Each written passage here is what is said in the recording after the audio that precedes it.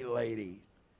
I think worthy of our study this morning because I think there are so many life lessons from David and Nabal and Abigail that I think there's a lot for us to learn and grow by from this particular passage in 1 Samuel 25. Did all of you get my notes that I sent out?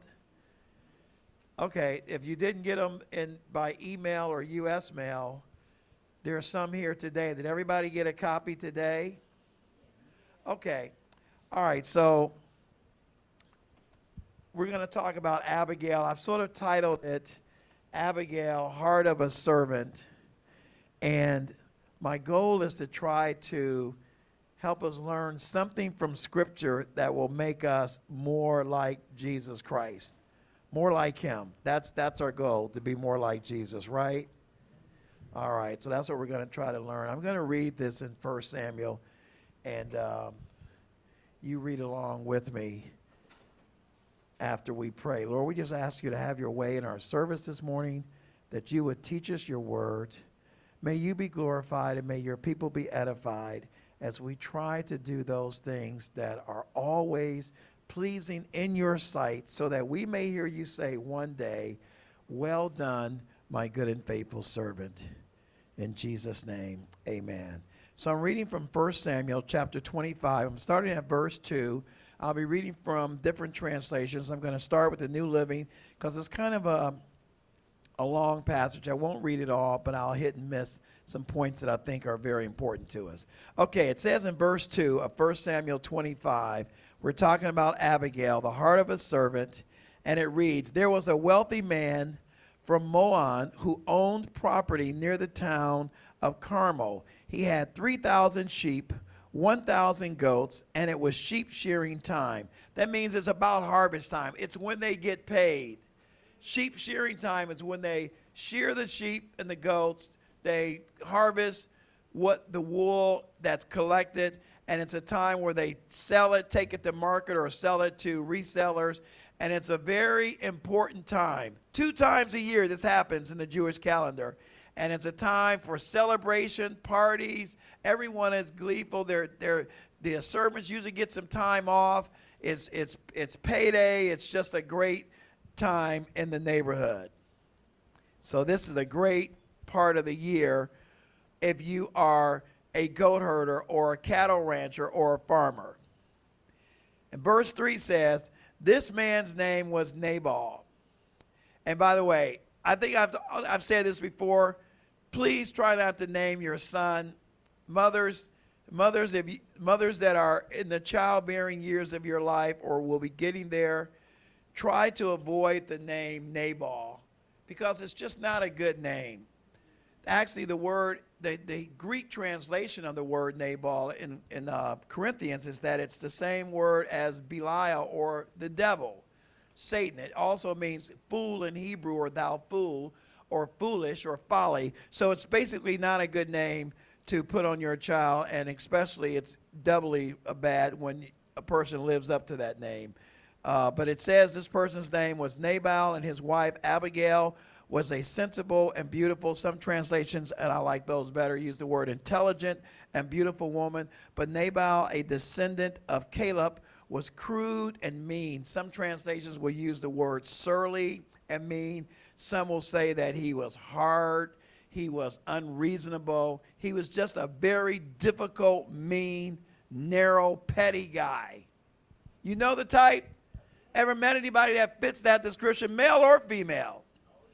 Yeah, there's quite a few Nabals still walking around, unfortunately.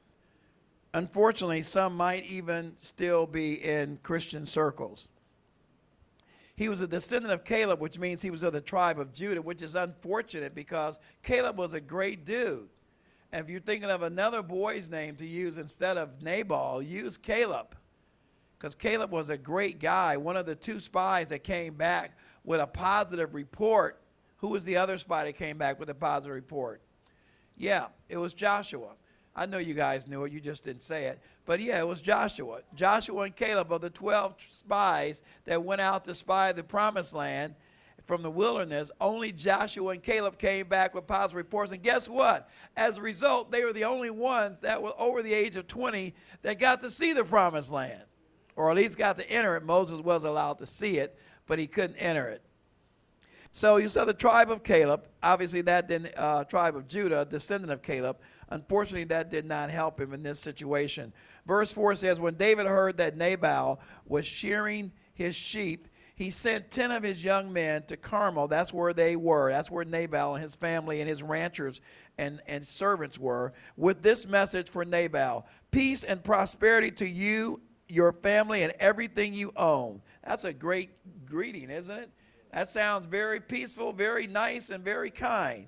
He says, I am told that it is sheep shearing time.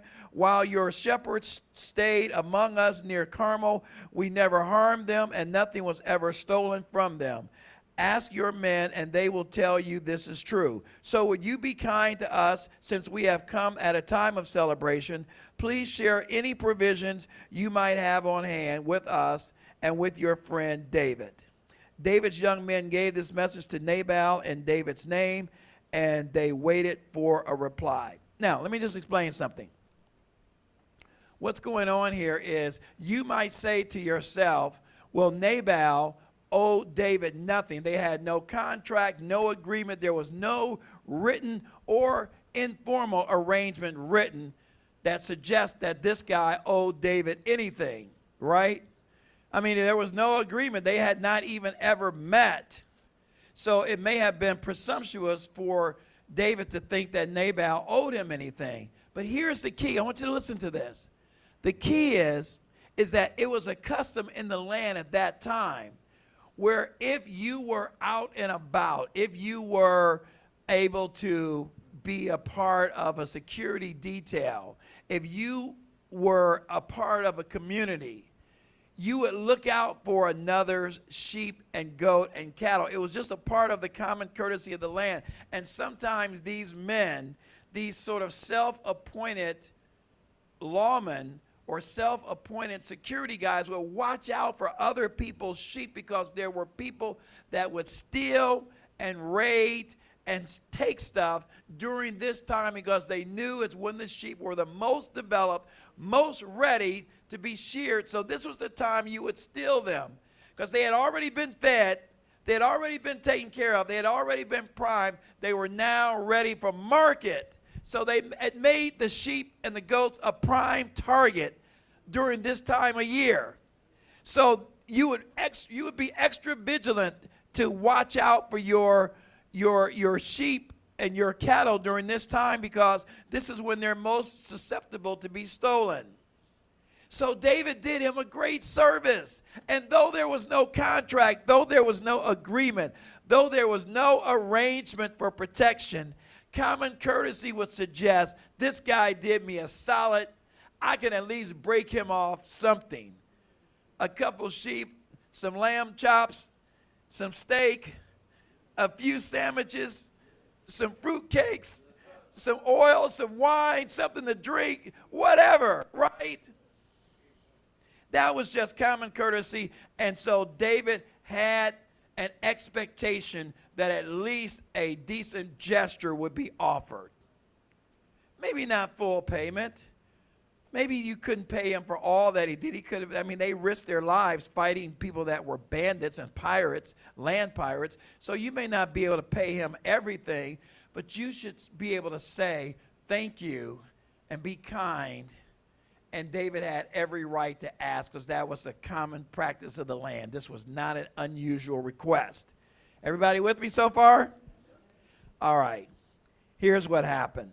Verse 10 of 1 Samuel chapter 25. Who is this fellow David? Nabal sneered to the young men. Who does this son of Jesse think he is?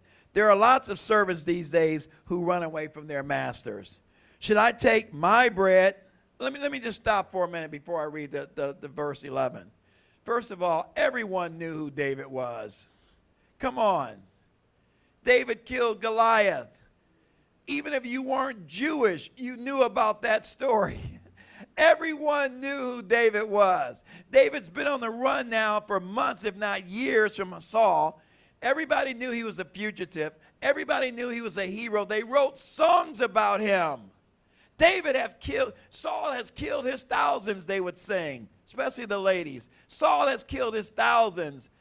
And they would say, but David has killed his 10,000s. They wrote songs about him. He was a folk hero. He was one of the greatest names in Israel. Everyone knew he was going to be a successor to the throne because Jonathan had been killed. So Saul had no more heirs to the throne, unless you would add Mephibosheth, who was crippled, and that wasn't going to happen. So here is this guy saying, I don't know David. Basically what he was saying is, I don't recognize David's authority. I don't recognize him as being an heir to the throne. He's a vigilante. He's a fugitive. He's a bad guy. I don't owe him anything. And watch what he says in verse 11, and be careful of this. He says, should I take my bread and my water and my meat that I slaughtered from my shearers and give it to a band of outlaws who come from who knows where? First of all, let me just tell this guy, go easy on these personal pronouns, because my, you don't own nothing. It all belongs to God, right? I'm reminded of a guy in the New Testament who said, look at me. His barns were full. He was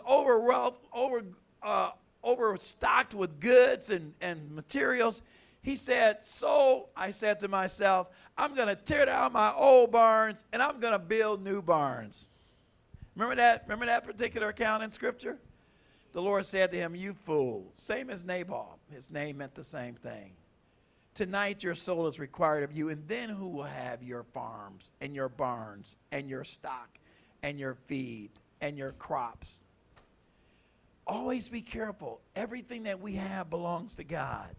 It doesn't belong to us. Stop the my. Stop the me, the I. It's God's. It's all because of his goodness. It's all because of his grace. It's all because of his kindness. Nothing that we have is because of us. Everything we have is because of him. Amen? So he drops all of these personal pronouns in verse 11 and sends these men packing. Evil, just a mean, cold-hearted guy. Verse 12 says, so David's young men returned and told him what Nabal had said.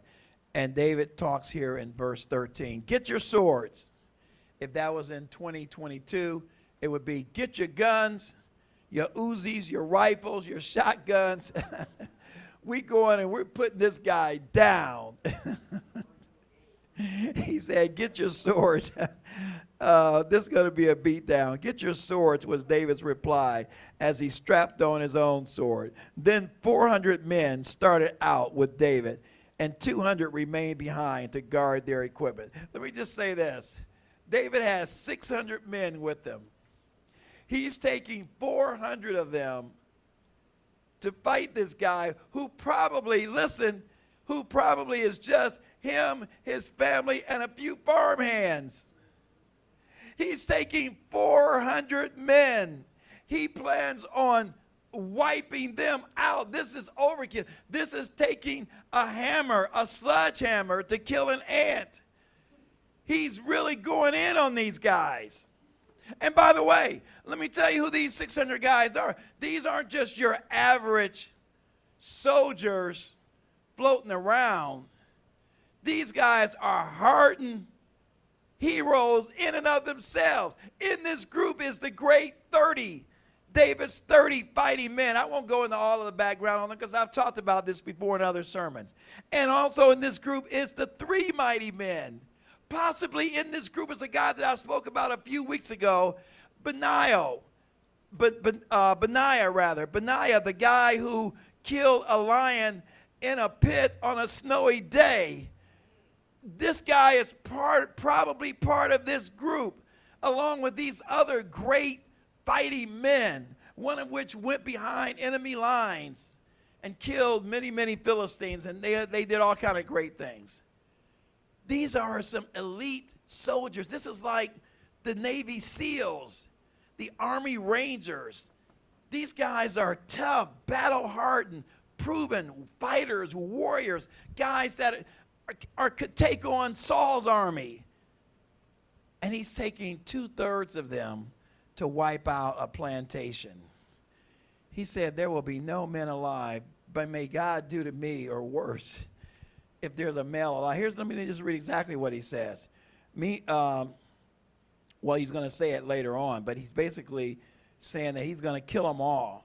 His exact quote, I want to give you his exact quote, because he says in verse 22, I'm jumping ahead, may God strike me and kill me if even one man of his household is still alive tomorrow morning.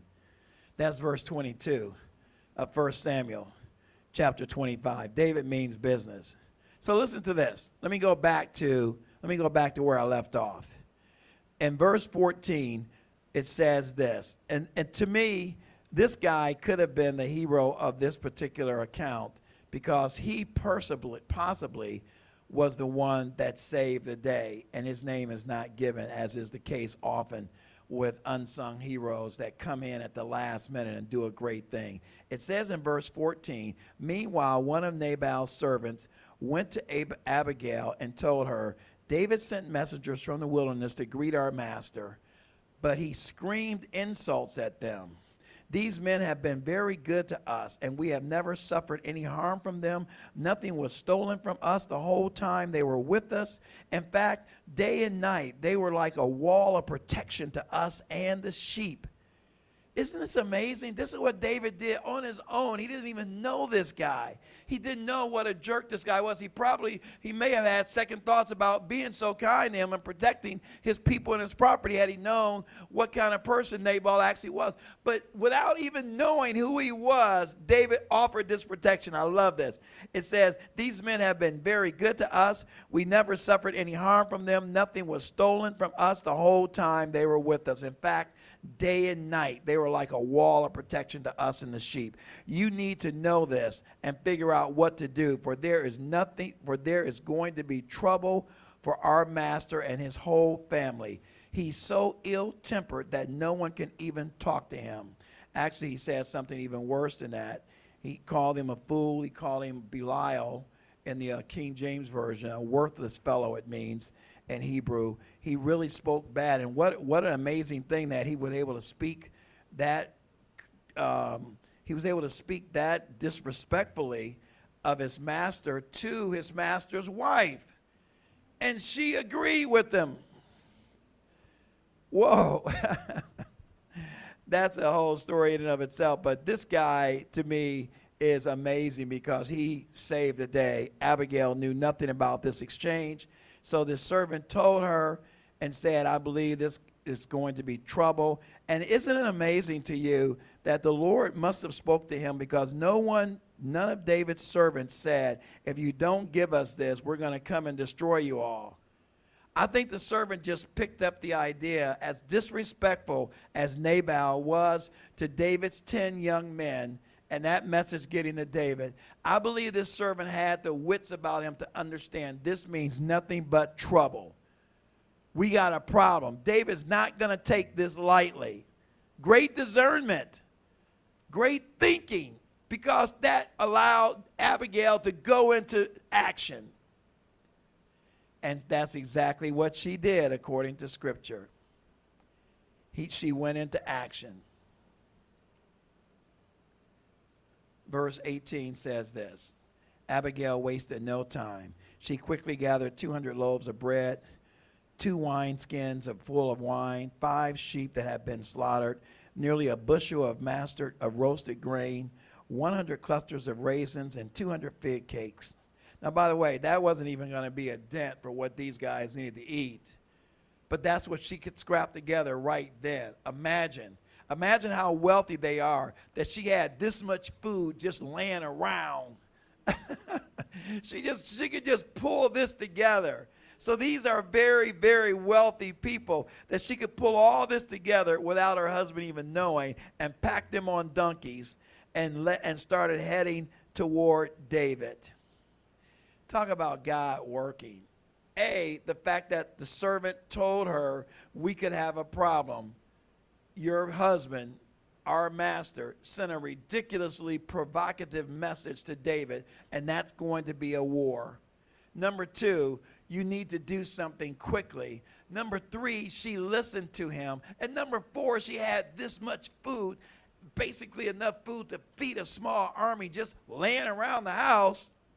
Fortunately, it was shearing time because maybe they were preparing for a big party or festival, which they did have that night. But the fact that she had that available is another blessing in God's providence. And then she went to meet David. Now, I've never been to Israel, but I've seen stuff online, and I understand a little bit about geography. What are the chances that the direction you're going will be the direction he's coming?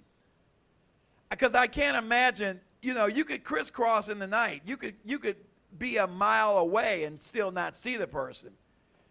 But perhaps the Lord gave her direction to go this route so that she would intercept David coming this way. Again, God's providence, God's sovereignty, God intervened. When your heart is in the right place, God can do great things for us. When your heart is about making peace, about bringing about reconciliation, about bringing people together, about resolving conflict, about getting rid of evil and letting good come to the forefront, God is a part of that. Be a peacemaker. God says, blessed are the peacemakers in the Beatitudes, for theirs is the kingdom of God. If you're the kind of person that looks to make peace, you are a blessed person. Favor is on you. Blessing is coming your way. See, people always think you got to be up front. Ministry that's in the front of the church. Ministry that's singing, preaching, playing, whatever. Being an usher, being a missionary, being on the deacon board. Guess what? You can do great things without a title. You can do great things without a pulpit. You can do great things without a microphone. God blesses peacemakers, people that bring about peace, resolution, erase conflict, deal with tension and division. That is a gift and a blessing and a calling by God. Abigail wasted no time. I love that. She just jumped right on. What a beautiful woman, inside and out. What a beautiful woman. What a beautiful spirit. The Bible says in verse 21, David had just been saying out loud, I imagine, a lot of good it did to help this fellow. We protected his flock in the wilderness, and nothing he owned was lost or stolen. But he has repaid me evil for good. May God strike me and kill me if even one man of his household is still alive tomorrow morning. That's verse 22. When Abigail saw David, watch this, verse 23. I'm almost done. When Abigail saw David, she quickly got off her donkey and bowed low before him. Let me just tell you something. It's just a beautiful thing. Humility, when you're humble, to say I'm sorry, to say will you please forgive me, that's a beautiful thing. In that she is asking for forgiveness. Wait, listen to this, everybody. For a sin, for a crime, for an act that she did not commit even. She didn't even see it. She didn't witness this. People always think, well, you have to ask forgiveness. You have to. I don't owe them an apology. I didn't say anything to them, or I didn't do anything to them. She wasn't a part of it either. This is intercessory forgiveness. This is forgiveness for asking for forgiveness for something that she wasn't even a party to.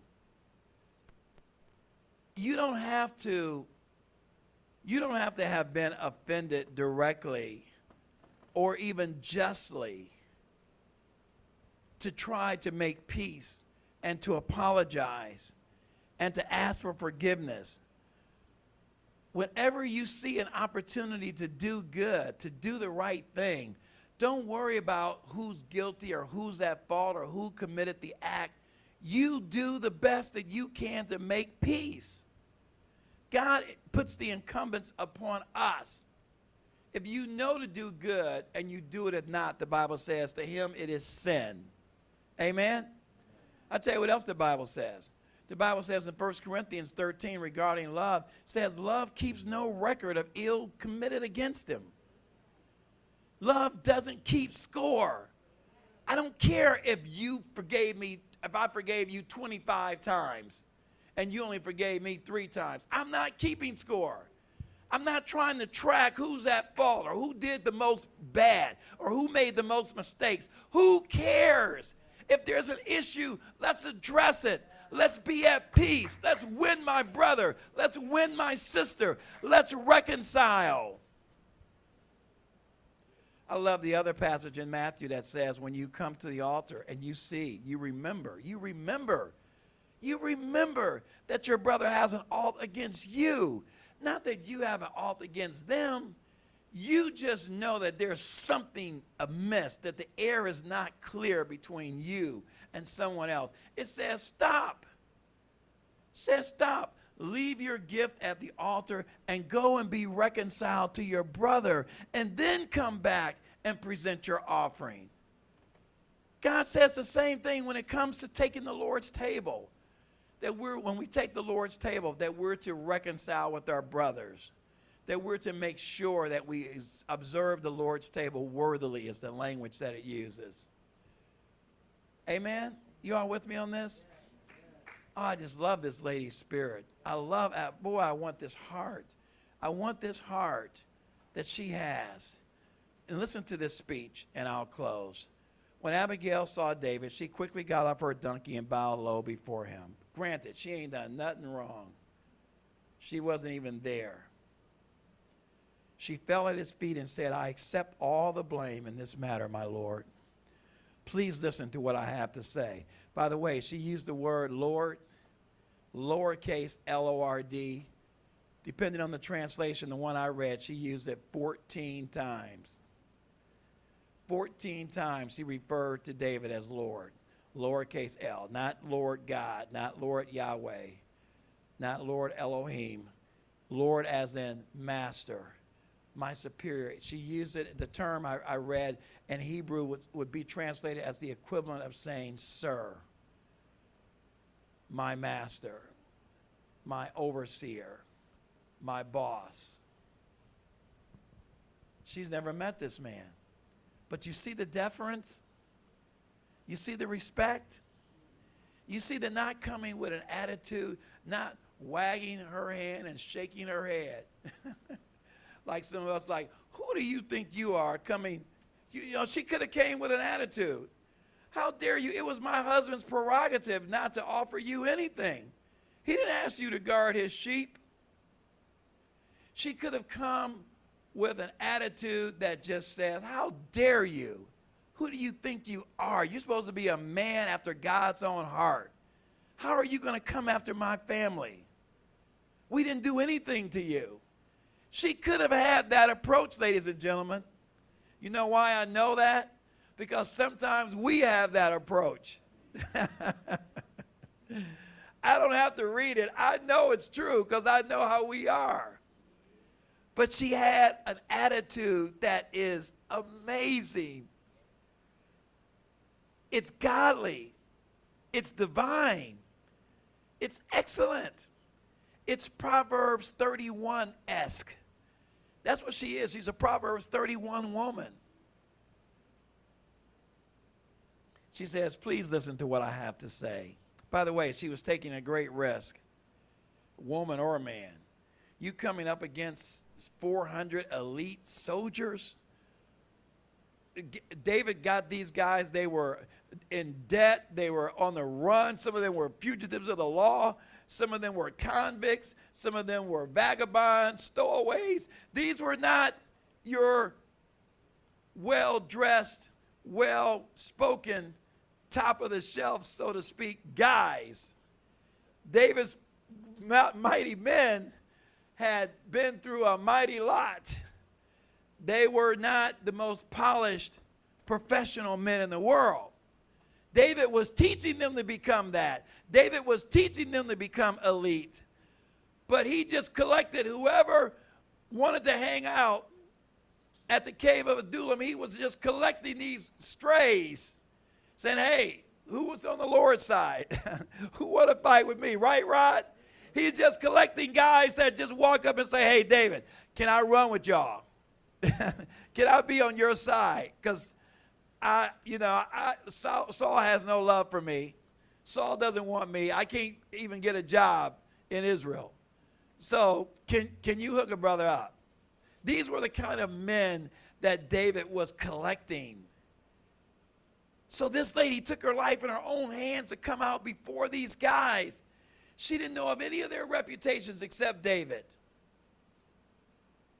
And so the Lord was obviously leading her and giving her this amazing divine courage to approach these hungry, mean, angry, vengeful, bloodthirsty men. And so she comes and says, I know Nabal is a wicked and ill-tempered man. Please don't pay any attention to him. He is a fool, just as his name suggests. But I never even saw the young men you sent. I want to just stop right there and just say this. Sometimes the Lord gives us the discernment, the instinct to know. If you know the source, don't lose your head over a person that's not worth getting in a fight over. If you know some people have ill tempers or short of patience, or they may have a surly attitude, don't engage them the same way you would someone else. God gives us, the Holy Spirit as a gentleman, he teaches us to do what is right. He leads us into all truth. You approach everyone differently. If a person has a short fuse, you don't come to them the same way you would a person that is peace-loving and easygoing and casual, right? That's just common sense. You don't get all up in arms and treat everybody the same way. You have to be tactful. You have to be wise as serpents and harmless as doves. You have to use your God-given intelligence, your God-given discernment. She was just saying, pay no attention to Nabal. Consider the source, David. This guy is a knucklehead. Don't go to war. Don't go and commit murder, mass murder, over a guy that's not worth it. Let cooler heads prevail. This is amazing wisdom. Ladies, do you hear this? This is just, you have the ability to talk sense into your husbands, into your sons, into your uncles, into your brothers. Sometimes we are just boneheaded about things, and we need that calming voice of wisdom that says, take it down a notch. Take a deep breath. Take a step back. Just chill. Is it worth getting into this? Because it's just going to escalate matters and make things worse, which it would have. Because David would have ended up being a mass murderer. It would have been a stain on his reputation. It would have tarnished his royalty as king. It would have been with him for the rest of his life. It wouldn't have been something that would have been good for the men following him as an example. And Saul could have used it against him and say, see, I told you he was a rogue agent. Look, he's out killing innocent people over sheep. How can you trust him to be the king over a nation, and he can't even manage his 600 men and leave innocent citizens alone? It would have been a bad look, right? Boy, thank you, Lord, for using Abigail. Thank you, Lord, for teaching us this lesson this morning. May someone hearing me learn from this. May this give us wisdom on how to deal with problem people, how to deal with problem situations. Amen? I pray that this is a lesson for us, that we don't lose our heads and do something rash and stupid and spontaneous that could ruin, that could hurt our reputation, could hurt us the rest of our lives. This is a very serious lesson. It's not necessarily a jump and shouting lesson, but I tell you, it's a lesson with a lot of good common sense on how to deal with situations that are difficult and how to deal with difficult people and difficult circumstances. This little lesson hidden away, tucked away in 1 Samuel 25 can instruct us and inform us that could be life-changing. Amen? I promise you, I'm almost done. It says here, in verse 26, as we wrap it up, now, my Lord, as surely as the Lord lives, and you yourself live, since the Lord has kept you from murdering and taking vengeance into your own hands. By the way, the Bible says, vengeance is mine, saith the Lord. I will repay. It's our job to let the Lord take vengeance in our situations. Amen?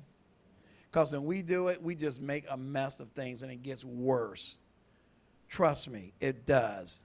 The Lord has kept you from murdering and taking vengeance into your own hands. Verse 26 says, let all your enemies and those who try to harm you be as cursed as Nabal is. Wow. I hope Sister Marie never feels that way about her husband, because she is not supporting him right now. But nor should she, right? I mean, he's responsible for inciting this, what could soon be a massacre, because of his selfishness and stupidity and flippancy when it comes to helping people out. It says, let all your enemies be as those who try to harm you, as cursed as Nabal is. And here's a present that I, your servant, have brought to you and your young men. Please forgive me if I have offended you in any way. The Lord will surely reward you with a lasting dynasty, for you are fighting the Lord's battles. Boy, so many good messages here. This lady is definitely being inspired by the Lord. He's given her these words to say, which are amazingly excellent words, God-given words. And you have not done wrong throughout your life, entire life, even when you are chased by those who seek to kill you. So she was aware that Saul was after him. She was aware of that. Your life is safe in the care of the Lord. This is almost a prophecy. This is not just a statement. This is like a prophetic message to David. She's given David wisdom, given David the benefit of her wisdom, but also her knowledge of God. You can tell the theology that she has here, how she's explaining these principles. These come from the Lord. This comes from a relationship of a lady that I believe was a praying lady, a lady that knew the Lord, a lady that had an intimate relationship with the Lord. She's dispelling things to him that could only come from God. How else would she know this? She's out here in the boonies somewhere, far from a synagogue or a temple, and she's talking about these things as though she is a preacher, a prophet, or a priest. She says, even when you are chased by those who seek to kill you, your life is safe in the care of the Lord your God, secure in his treasure pouch. But the lives of your enemies will disappear like stones shot from a sling. You can't tell me that that's not the imagery of her remembering what he did to Goliath. This is just straight from the Goliath and David textbook. She's using this analogy as a refresher, just like you shot Goliath with that one stone from your slingshot. So will God do to your enemies. Wow. When the Lord, verse 30, when the Lord has done all he promised and has made you leader of Israel, don't let this be a blemish on your record. Then your conscience won't have to bear the staggering burden of needless bloodshed and vengeance. And when the Lord has done these great things for you, please remember me, your servant. May the Lord add a blessing to the reading of his word. What a picture, amen. What a picture of Jesus. What a picture of Jesus as he offered himself a sacrifice for sinners, for us. What a picture of Jesus who took the guilt and the punishment for our sins and died on the cross in our place. What a picture of Christ as she is showing really propitiation, that word that we hear about 1 John 2 talks about propitiation. Brother Beecher, when he taught in Galatians, talked about propitiation. That word propitiation is just simply an appeasement or satisfaction of a wrongdoing, specifically toward God. Propitiation is also two acts. It really involves appeasing the wrath of God, but it also means that we reconcile with God. We don't just get the punishment that we're due. We become friends and partners with the person that we offended. Oh my goodness. Only our God can do that. What a mighty God we serve. What a beautiful picture. What a beautiful picture. David said to Abigail, "Praise the Lord, the God of Israel, who has sent you to meet me today. Thank God for your good sense. Bless you for keeping me from murder and from carrying out vengeance with my own hands." David is just blessing this lady for being just an amazing woman, for not seeking, for helping him not to seek vengeance, as it says in Romans 12:19, because vengeance is mine, saith the Lord, I will repay. Deuteronomy 32:35 says essentially the same thing. This woman stepped up and kept him from making a major mistake that he would have to live with the rest of his life. Here's my Monday morning moment. My Monday morning moment that I want you to remember tomorrow. If someone asks you what the sermon was about today, you can say, well, here it was. David was a godly man and a gifted leader, but even the best men are but men at their best. Even the best men and women are but men and women at best. Even if you're godly, even if you're gifted, you still have to be on guard and be careful. God had just allowed David to escape Saul all these times without being slaughtered. And he's on this spiritual high, as we are at times. And here comes the enemy, just like a roaring lion, the Bible says. Peter says, be sober and be vigilant, because your adversary, the devil, walks around like a roaring lion, seeking whom may devour. That's 1 Peter 5:8. And it means that be careful, because the devil is always trying to take us down. He's always trying to take us out. He's always trying to disqualify us or eliminate us from God's best. Be careful, especially when you've just had a spiritual revival, when you've been on a spiritual mountaintop, when you've been on cloud nine spiritually. Be careful. Watch out. Watch your back. Because the enemy is like a roaring lion. He's always trying to take us out. John in Revelation 12 said that the devil is an accuser of the brethren, and he accuses us before the Father day and night. You have to always be on guard. Watch and pray. Watch and pray. The enemy is always trying to take us down, take us out, or at the minimum, he's trying to compromise the efficacy of our testimony. He's trying to compromise our validity, our integrity. Be careful.